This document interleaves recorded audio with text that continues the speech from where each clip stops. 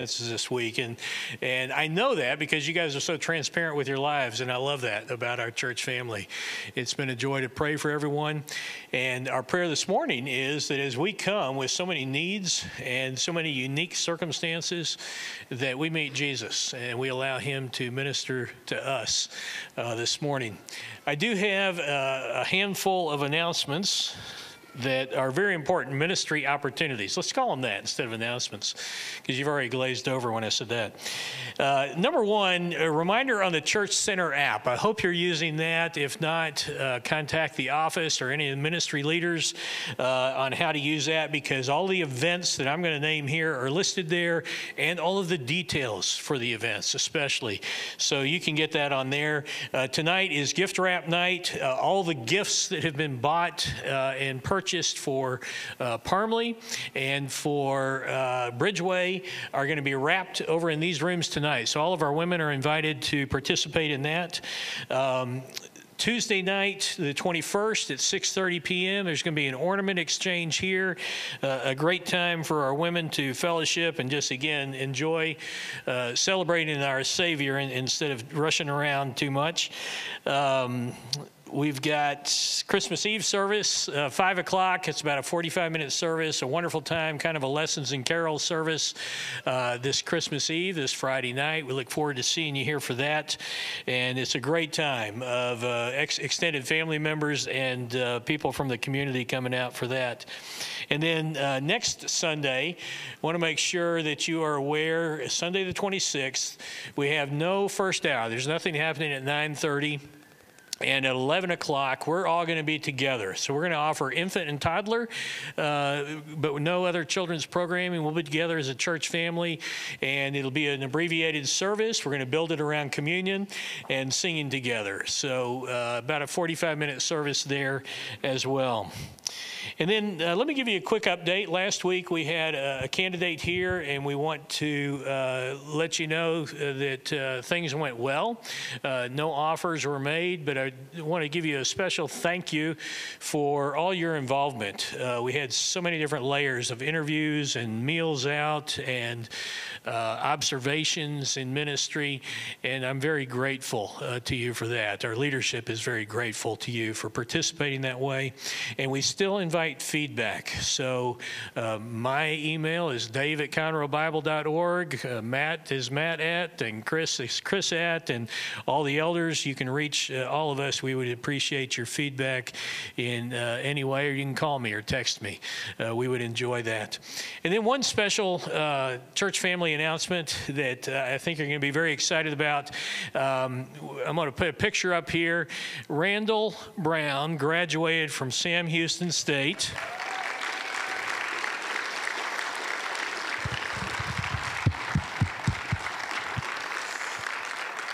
Really proud of you, Randall, a week ago. And bachelor's in business? All right. Way to go, man. All right, let's pray together. Father God, thank you for this day. Thank you for the cool air to invigorate our lungs and get us started praising you. Thank you for the opportunity to be here together in your presence and to share our needs with you and with one another. And we pray that you would touch us deeply just where we need it. We lift this time of worship to you from our hearts. In Christ's name we pray. Amen. Stand up with us.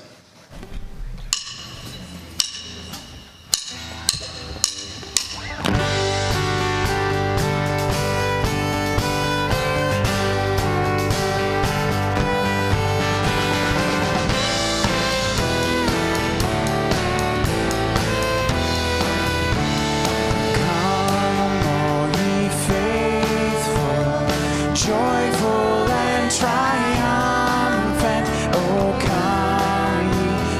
come ye to Bethlehem. Come and behold him, born the King of angels. Oh come, let us adore him. Oh come, let us adore him. Oh come, let us adore him, Christ the Lord.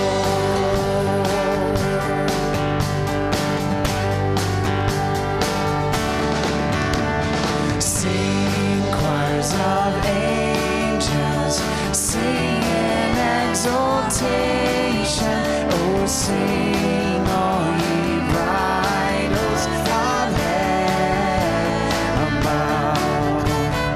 Glory to God, all glory in the highest. Oh, come let us adore Him. Oh, come let us adore Him. Oh, come let us adore Him, Christ the Lord.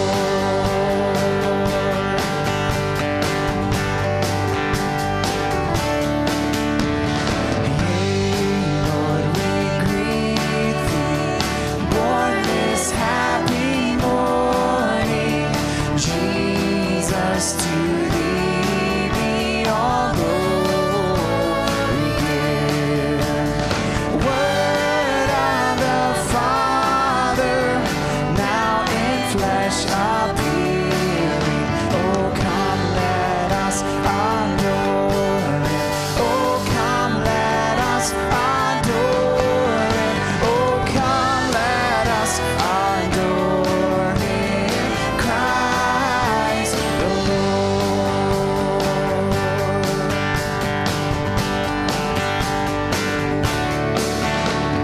Come and behold Him, born the King of angels. Oh, come let us adore Him. Oh, come let us adore Him. Oh, come let us adore Him, Christ the Lord. Oh, come let us adore Him. Oh, come let us adore Him. Oh, come let us adore Him, Christ the Lord.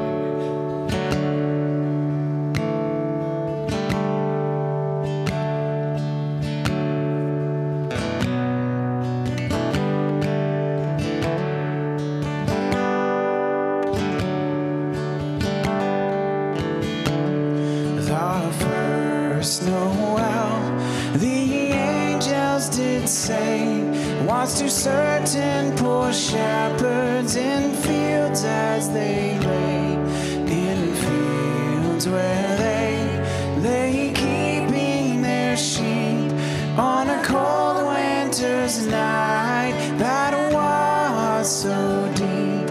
Noel, Noel, Noel, Noel, born is the King of Israel.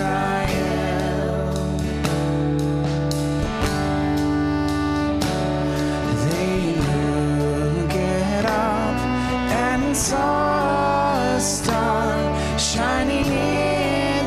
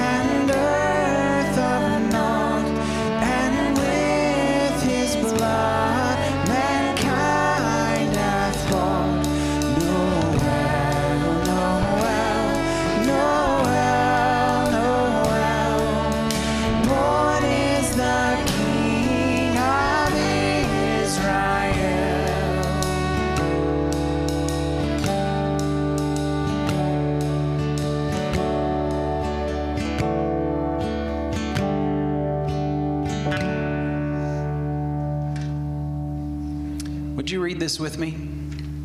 For unto us a child is born, unto us a son is given, and the government will be on his shoulders. His name will be called Wonderful Counselor, Mighty God, Everlasting Father, Prince of Peace.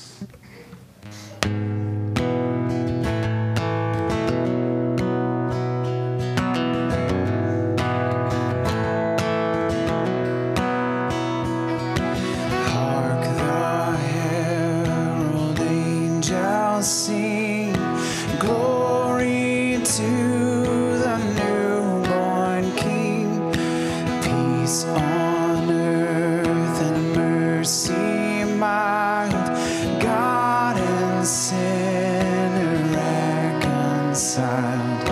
Joyful all ye nations rise, join the triumph of the skies. With angelic hosts proclaim, Christ is born in Bethlehem. Hark the herald angels sing, glory to the newborn King. Glory to the newborn King. Gloria. Glory to the newborn King. Christ by highest heaven adored, Christ the everlasting Lord. Late in time, behold him come, offspring of the Virgin's womb. Veiled in flesh, the Godhead seen. Hail the incarnate deity, pleased as man with men to dwell. Jesus our Emmanuel. Hark the herald angels sing, glory to the newborn King. Glory to the newborn King. Gloria. Glory to the newborn King. Gloria. Glory to the newborn King. Gloria. Glory to the newborn King. The heaven-born Prince of Peace, hail the Son of Righteousness, light and life to all he brings, risen with healing in his wings. Mildly lays his glory by, born that man no more may die, born to raise the sons of earth, born to give them second birth. Hark the herald angels sing, glory to the newborn King. Glory to the newborn King. Gloria. Glory to the newborn King. Gloria. Glory to the newborn King. Gloria. Glory to the newborn King. Gloria. Glory to the newborn King. Gloria. Glory to the newborn King.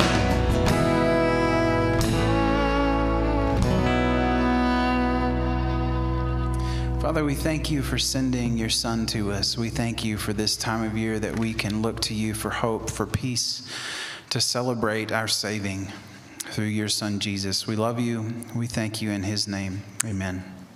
You guys can have a seat. If you're one of our kiddos, K through 5, you can be dismissed to Sunshine Kids Club. If you're one of our guests, please feel free to go with your kiddo and get them checked in and then come back and join us.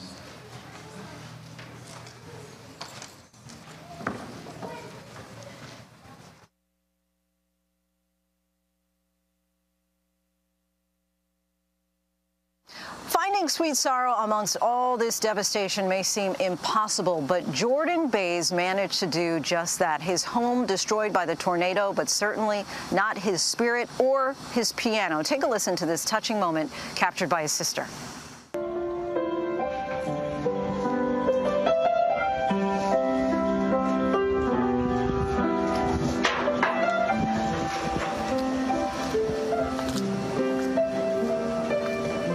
That sweet moment there. No roof, but beautiful music. Jordan, first off, how are you doing? You know, I'm fine. I'm fine. My kiddos and I were in the basement when the storm came through. We're safe and sound today, and I'm so thankful for that. And that's much more than I can say for many of my friends and neighbors. My house is destroyed, but I have some friends and neighbors in our little town of Bremen whose homes are missing. So when you really, count the cost, I have nothing to complain about on this Monday, especially when you consider that I think our number is up to 12 lives lost just in our little community, just 12 too many.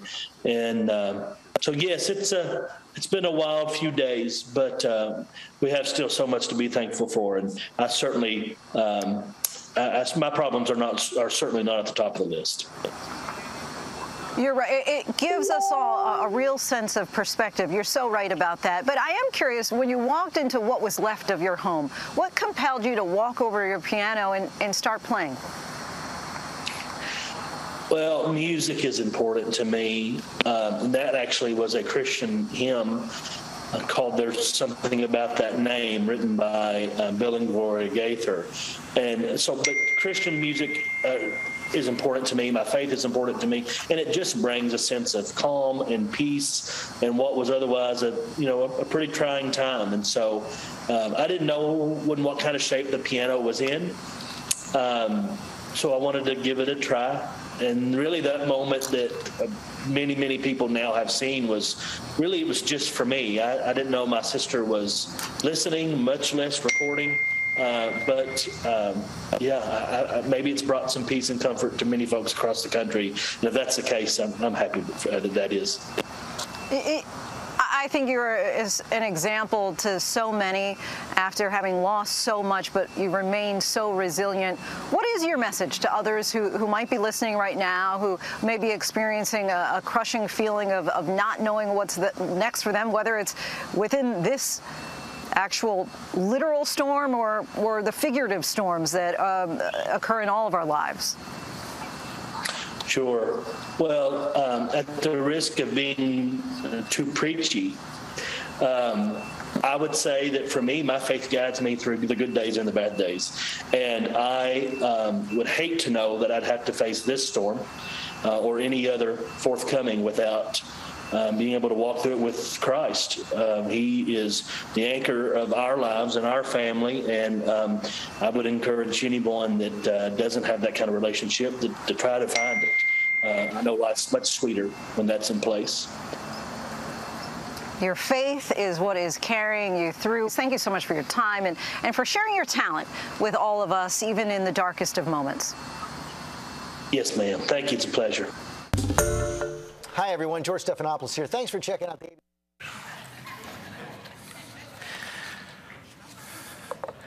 So I was spending all week pondering one question, and that question was, what is the connection between sanctification and peace? Sanctification being that process by which God shapes our heart and lives to look more like Jesus's heart and the way he lived. The process that takes place through the power of the Holy Spirit once we come to trust Jesus and the Holy Spirit comes and takes up residence in our lives. And then about Monday afternoon, that clip of Jordan playing popped up, and I was just watching it, and I don't know how many of you saw it, just the shorter one of just him playing. It's only like 15 seconds long, and I just found myself kind of entranced by it and just watching it over and over and over again. And I guess just the contrast of him playing that song and the house, just really, I felt like there was an answer to my question in that video. of what's the connection between peace and sanctification and growth. And I saw a man, and then later, when I saw this video, I thought, well, I don't even have to add anything to that. We'll just play that and good night, and because if you heard him, he mentioned peace twice, and just his and even the news anchor set it up so perfectly to say, how about the rest of us that are walking through storms of life? How does peace? What do you have to say to that? And his answer was, I don't know how you do it without Jesus. Well, Paul, as we're wrapping up first his letter to the Thessalonians, in his first letter, interestingly enough, Paul begins and ends the letter with peace. In fact, both letters, 2 Thessalonians, he begins and ends with peace. And Paul, in a prayer, in the passage we're going to look at today for the church, he calls for a connection between peace and their growth. The letter was all about their walk with Jesus and him encouraging them, and he ends with the God of peace. He's asking the God of peace to see them grow. And so I wanted to just kind of watch that video and think for a second about this idea of peace and how it does aid in our growth, our sanctification process. In the Old Testament and the New Testament, the word peace is all over the place. It's a very common biblical word. In the Old Testament, it's a Hebrew word named shalom. We've spoken a lot about it. Shalom means restoration, oneness, wholeness, that what was torn apart was brought back together. And in the New Testament, when you see the word peace, it's the Greek word irene, and it's one of those times where the words are interchangeable because the idea is the same. I've heard it. The best way I've heard it described would be like seeing like a blanket or something that had been just kind of shredded, and then shalom or irene is that process of bringing those pieces back together. So it's just the way it was meant to be, restored to its original condition. And when we're talking about our relationship with God, we see throughout Scripture that God wants to bring shalom or irene to our lives, that we were created to have a close, intimate relationship with our Father, with God, with our Creator. And sin came in and shredded it and broke it apart. And we live in a world that is still exhibiting the symptoms and the consequences of that action. And so our individual lives also have that same buildup, that same tension, that same conflict as we experience a world that is still has yet to be brought together. But we, through the Prince of Peace, can find our shalom with God. And so Paul says this prayer, and I think it's a prayer that can be spoken over us as well. And in order to get a greater understanding of this kind of peace, I wanted to take a quick kind of jog or sprint through some critical passages that speak on peace. And so no need to flip to them. They're going to be on the screen. I just want to kind of connect the dots with some of these, starting almost 700 years before Jesus was born. And we read this passage this morning, Isaiah 9:6, where we see that one of the titles for the coming Messiah would be Prince of Peace. And I don't know if you've noticed, but they're on the walls as well as you look around. You have you Wonderful Counselor, Mighty God, Everlasting Father, Prince of Peace. What does Prince of Peace mean? Through the power of the Holy Spirit, Isaiah the prophet was communicating that when the Messiah comes, he would be a bringer of shalom. He would restore the oneness with our Father, that he would come and restore our relationship as it was meant to be. And then fast forward to the actual birth of this Prince of Peace, and in Luke 2:14, we see the angels sing over. In the first official birth announcement, they say, "Glory to God in the highest, and on earth, peace among those whom he is pleased." We see, once again, the Messiah's peace emphasized. Now, interesting, the thing that kind of catches my eye about this is maybe you grew up hearing it, peace among men. But a better, more accurate translation is peace among those whom he is pleased, or in whom God finds favor. And we're starting to get this idea that maybe sometimes our understanding of peace and what we thought the Prince of Peace was going to do does not always line up with what he actually came to do. And that is some foreshadowing, I think, of the tension that will arise once Jesus begins his ministry. That there were so many assumptions made about the Messiah and what the Messiah's peace would be about. Remember, Israel was known for being constantly in conflict and war with outside nations, and they had hoped this Prince of Peace would come and bring peace through power, through a conquering and elevating them. And so even as Jesus continued to do his signs of his messiahship, as soon as he would do a miracle, people would want to rush in and say, okay, now, restore the kingdom. Do something as we thought you were going to do it. Instead, we see things like this in John 14:27. He says, peace I leave with you, my peace I give to you. Not as the world gives do I give to you. Let not your hearts be troubled, neither let them be afraid. I find it really interesting if you go read that passage. It's in the same section where he is outlining his imminent suffering. He's about to leave the disciples. But he says he's not going to leave them alone. The verse right before it, he says, I'm sending you the helper. I'm sending the Holy Spirit. So Jesus is connecting the work of the Holy Spirit with his peace, the Messiah's peace. This is the same pattern Paul gives if you were here last week. Paul's last instruction, his command was don't quench the Spirit. And then he launches into this prayer that the God of peace would sanctify them. So it seems there is a link between this process of growth and walking after Jesus and his peace. The Holy Spirit, the work of the Holy Spirit brings about that peace. But you read a little bit more, you skip over to Matthew 10 and you start to think, wait, what's this Messiah's peace all about? Because in Matthew 10:34, we see what seems to be a conflict. Because here, Jesus has a little different attitude about peace. And he says, do not think that I have come to bring peace to the earth. I have not come to bring peace, but a sword. Well, this is not a conflict. This is a contrast. And it's the same contrast that really popped up in that first angelic announcement.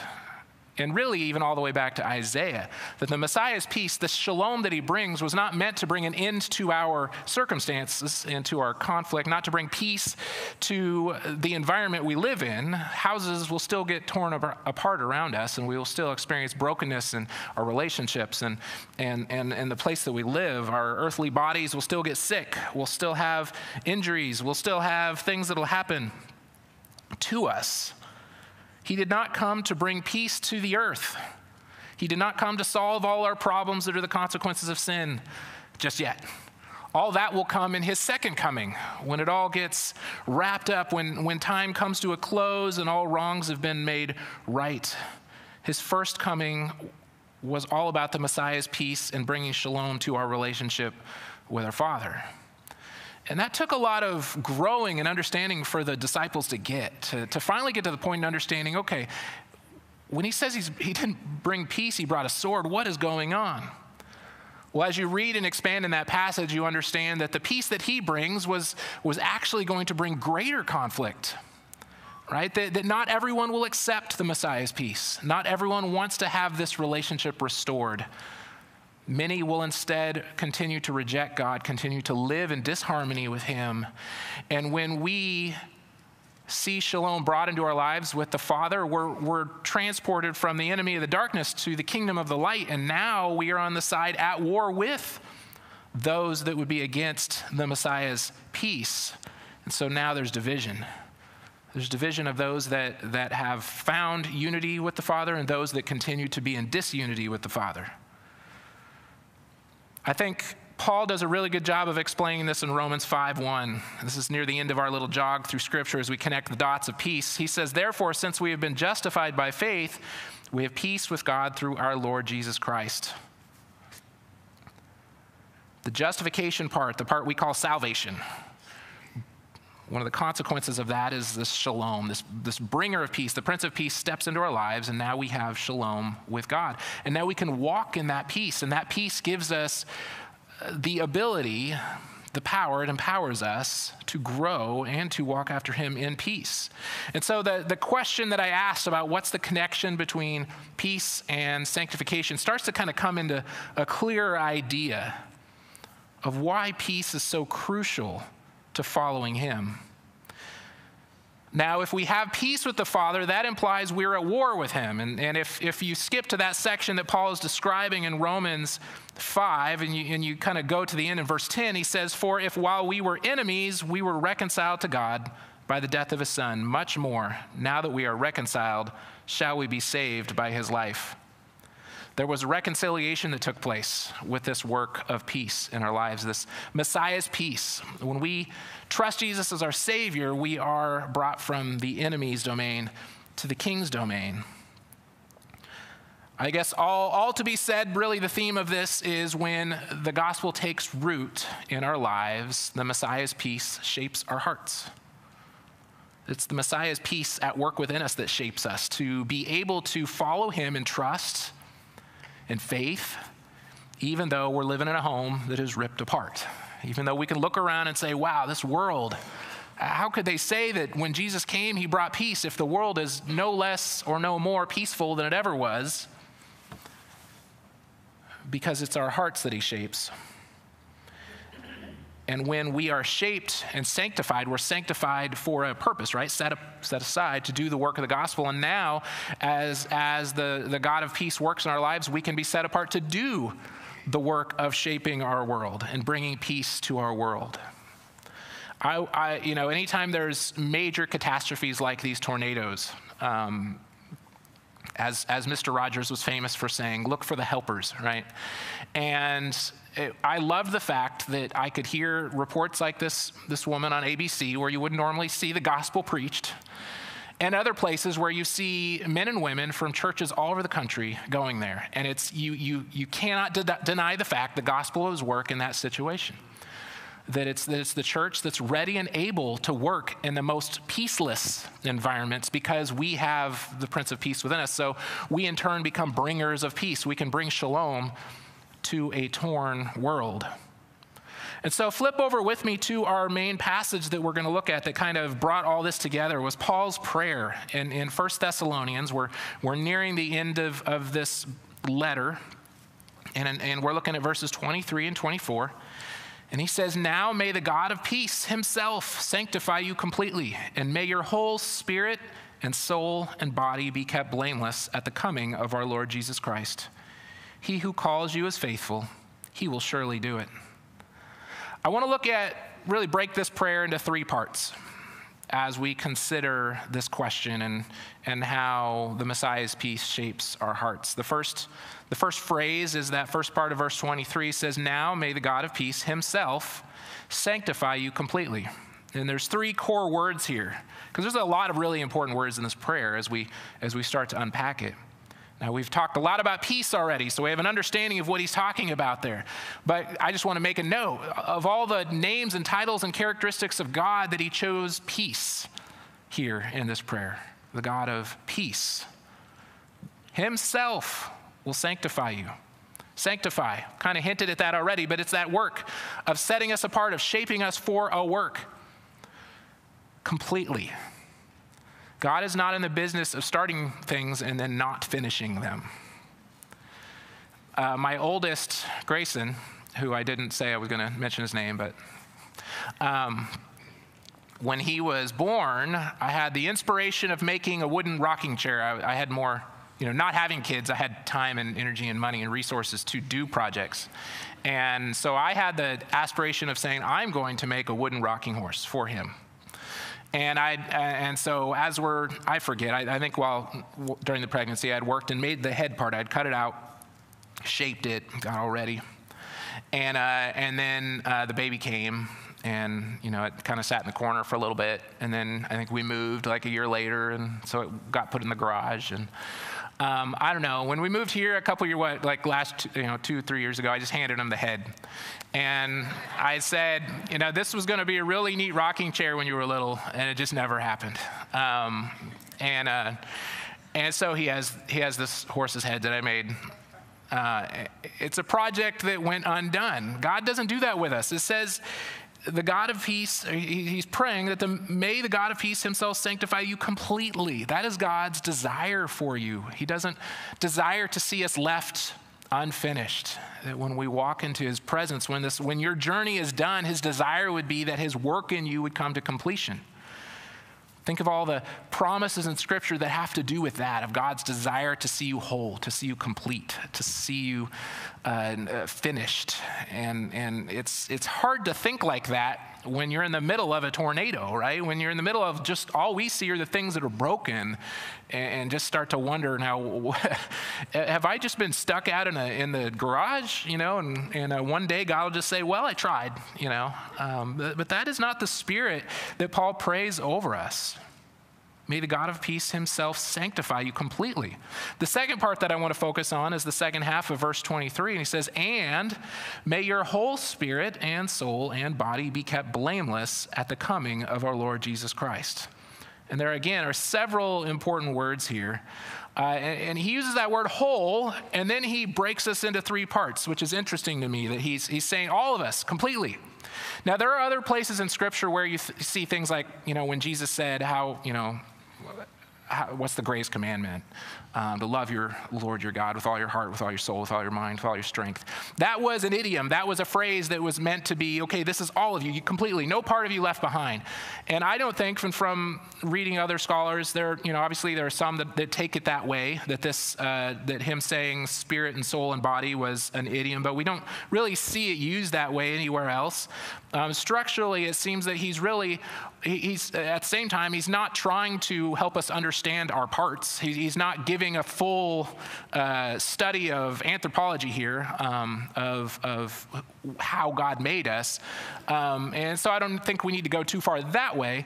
But I do think it's important to see that Paul is breaking us up into three parts. Specifically, he's taking our material and immaterial aspects of our humanity, and really trying to help our minds wrap around, okay, what would it look like for the God of peace to sanctify my whole mind, my whole heart, and my whole body?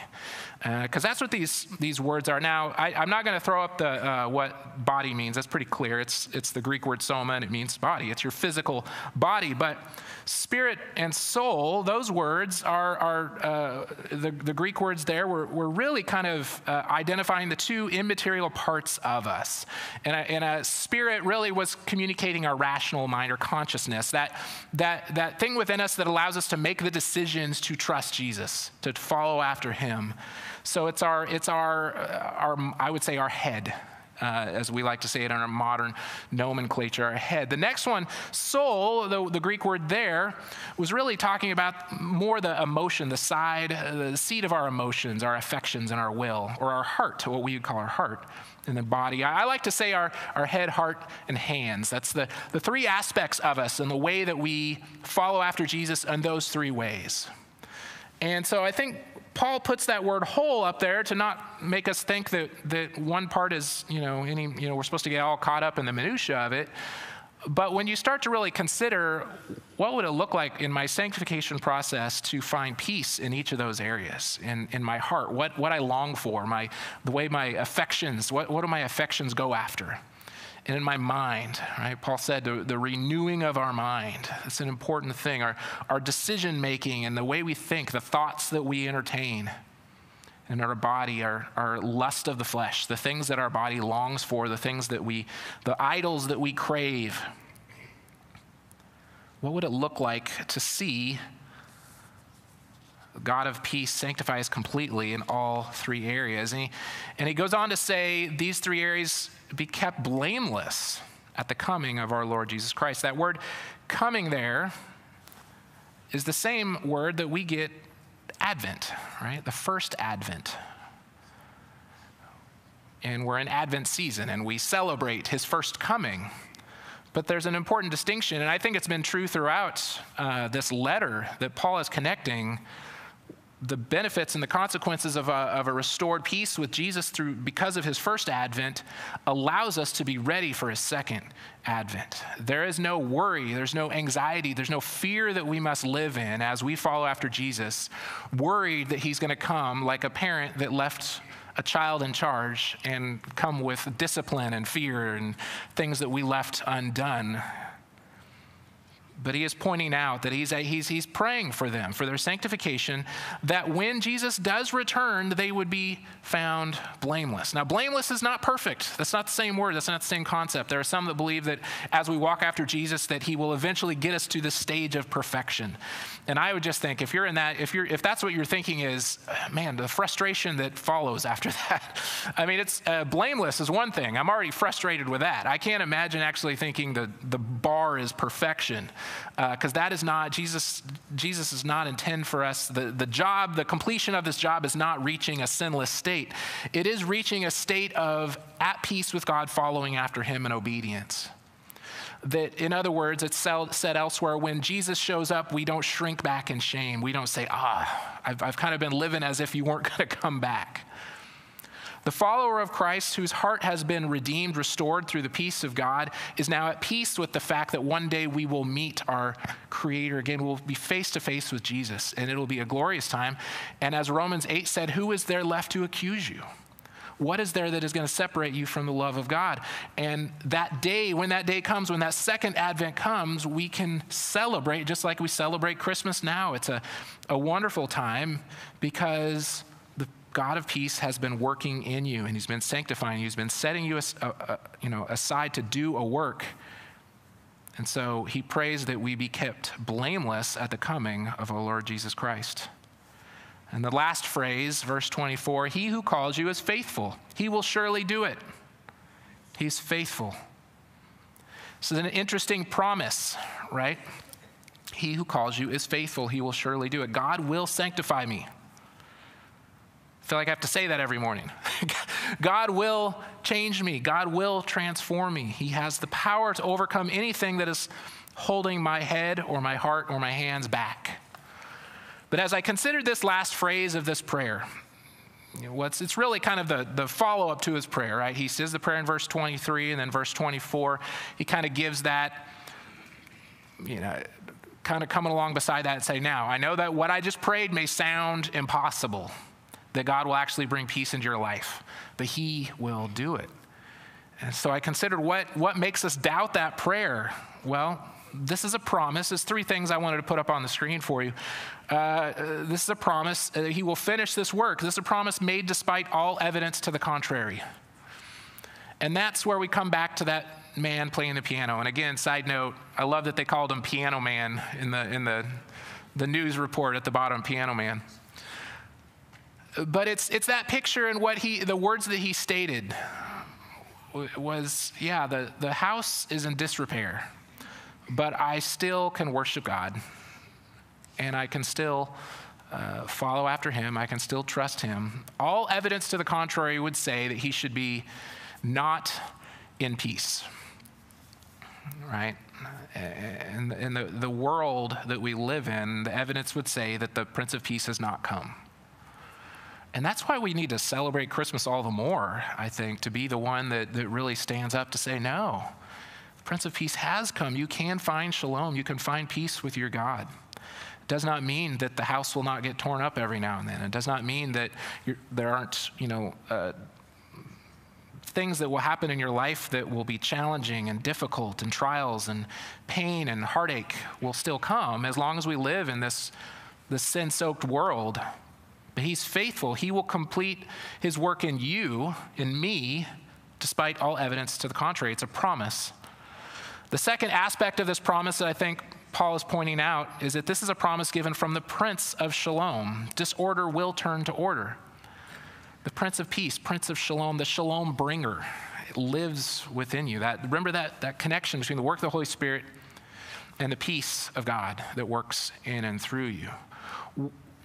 That reporter was amazed. What made you, Jordan, be able to sit down and play the piano when your house is a wreck? And again, I think the thing that made me want to watch that over and over again is I put myself in that place and say, now, would I be doing that? Because no, I wouldn't. I'm a little bit more of a worker, and I'd be showing up with bags and rakes and shovels, and I would probably not take the time to experience his peace in that moment and take the time to worship. I would just show up and start working, and I would miss that aspect of it. But as Jordan said, I don't know how you walk through this storm or any other storm without Jesus, because he's the Prince of Peace, and he will bring disorder to order in our hearts. He will bring us peace in our minds and with our hands. Even the work that we do, the hands that we do to restore the brokenness around us, comes from the Prince of Peace. The last thing I see is that this is a promise based on the faithfulness of God, not our efforts. He who calls you is faithful. He will surely do it.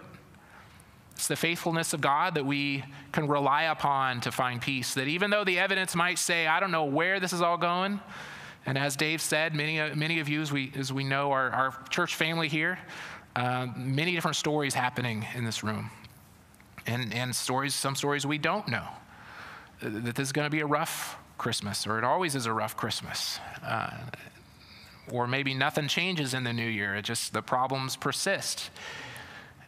And so it's at those times, though, if we want to experience that peace, we need to look to the one that gave us a promise of peace, that he is faithful. But that leads me back to my original question.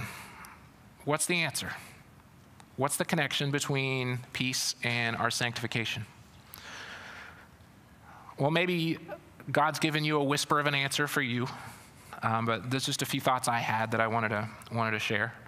I think this peace Jesus gives us is critical to our growth. Because think about all the different times that Jesus says, don't worry. Don't be anxious. Don't fear. All throughout Scripture, over and over and over again. Why? Why do you think it's so difficult to follow after Jesus if our life is characterized by fear and anxiety and worry? If there's a lack of peace? In the moment that Jesus should be the most distraught, he's about to go to the cross, the moment at which he knows the disciples are about to be tested beyond what they've ever been tested, he says, my peace I give you. He predicts that, it's about to be rough. You're about to be pulled apart, some of you more than others. It's going to be really difficult, but I'm going to meet you on the other side of it, and you're going to find peace. I think Jesus saw that peace was critical to the disciples' growth, that if they were going to grow through this, and move on to lead the church and all the future trials and difficulties they're going to have, they must have peace in their hearts with God. They must have that anchor. So at Christmas, we celebrate because the Prince of Peace was born, the bringer of peace. Not to end all earthly conflict or relational conflict or health conflict, but to bring us shalom with God, true restoration in spirit, soul, and body, sanctifying us to do the work of God. So I guess that leaves me with this final question. How can we serve the King and stay at war with him? Right? How can we serve the King and stay at war with him? We can't. We can't. I think that's a big connection. And how can we grow if we withhold our head, heart, or hand from his transforming power? How can we grow if we withhold our head, heart, or hand from his transforming power? If I'm not allowing God to truly overcome those things that are robbing peace from my heart, from our affections, from our emotions, robbing peace from my mind, those thoughts that he wants to come in and conquer and overcome with his peace, how can we grow if the fear and anxiety overcomes the Prince of Peace's work in our lives? So Jesus said, let not your hearts be troubled. And so this Christmas, we have a lot of us are living in homes that may not literally have the roof gone, but it feels like it. And maybe a lot of us are living lives where it feels like things have been ripped apart. But the God of peace comes and says, let not your heart be troubled. My peace I give you. So as we continue in worship, as we sing these Christmas songs, as we sing about the Prince of Peace who has come all those years ago, and as we go out in this last week before Christmas, this build up before however your family's going to celebrate in peace. Celebrate just as Jordan did as he sits down at that piano and worships in the midst of the consequences of a storm. To be able to look to the Prince of Shalom and say, I give you over my heart, my head, my hands. Bring peace. Dear God, you are the bringer of peace, the one that sews us back together. You restore. You bring that thing that's missing. You bring true restoration. And I pray for anyone here that does not have that saving power within them to begin with, that they would call out to you now, that they would do that simple thing of saying, I have so much anxiety and fear in me because I do not have peace with God. And I pray for that person now that they could just take a moment to call out to him and seek restoration. For the rest of us, as we seek to follow after you, we claim this same promise that was given to this church so many years ago, that you will surely do it. You are faithful. You will complete your work in us. In Jesus' name, amen. Would you stand with us?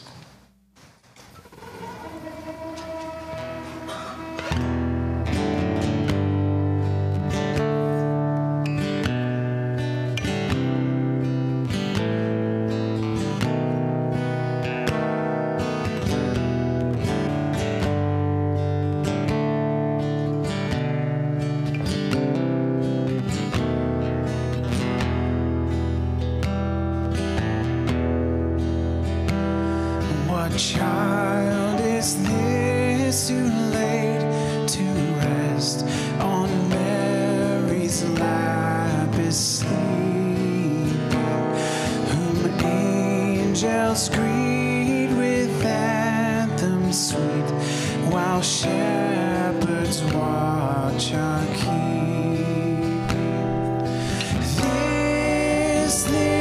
This is Christ the King, whom shepherds guard and angels sing. Haste, haste to bring him, Lord, the babe, the Son of Mary.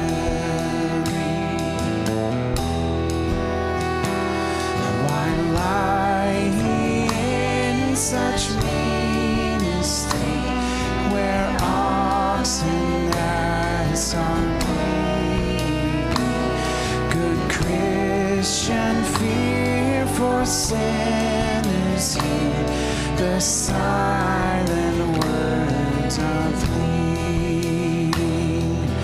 This is Christ the King, whom shepherds guard and angels sing.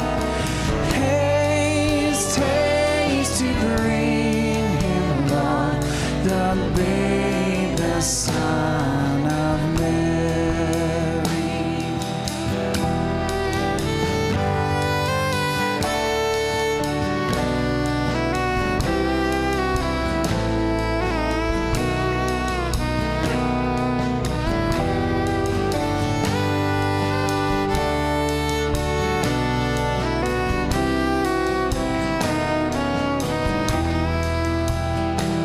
So bring him incense, gold, and myrrh. Come, peasant king, to own him, the King of kings. Salvation brings. Let loving arms enthrone. This is Christ the King, whom shepherds guard and angels sing. Haste, haste to bring him, Lord, the babe, the Son of Mary.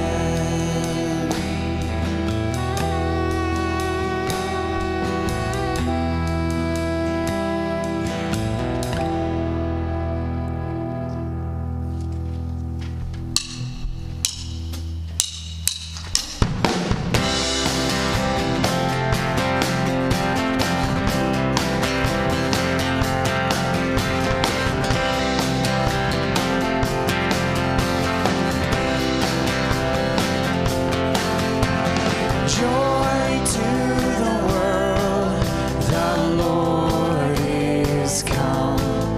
Let earth receive her King.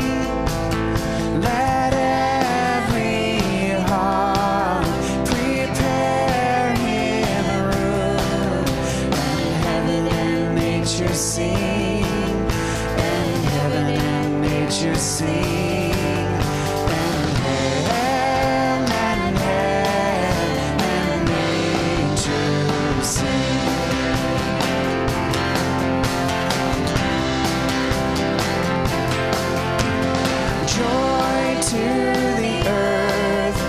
Savior reigns. Let men their songs employ, while fields and floods, rocks, hills, and plains repeat the sounding joy. Repeat the sounding joy.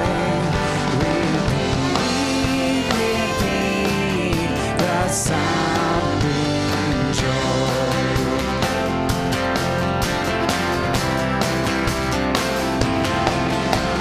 Joy, unspeakable joy, in all the flowing well, no tongue can tell.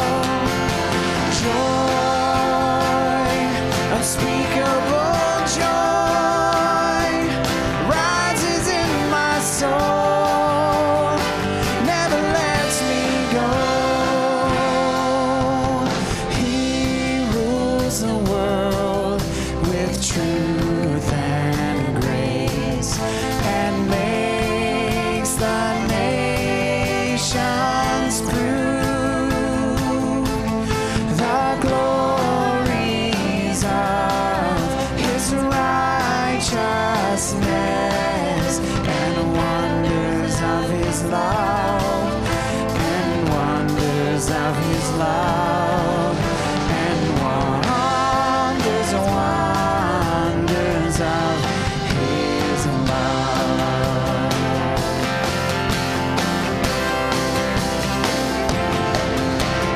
Joy, unspeakable joy, in all the flowing well, no tongue can tell. Joy, unspeakable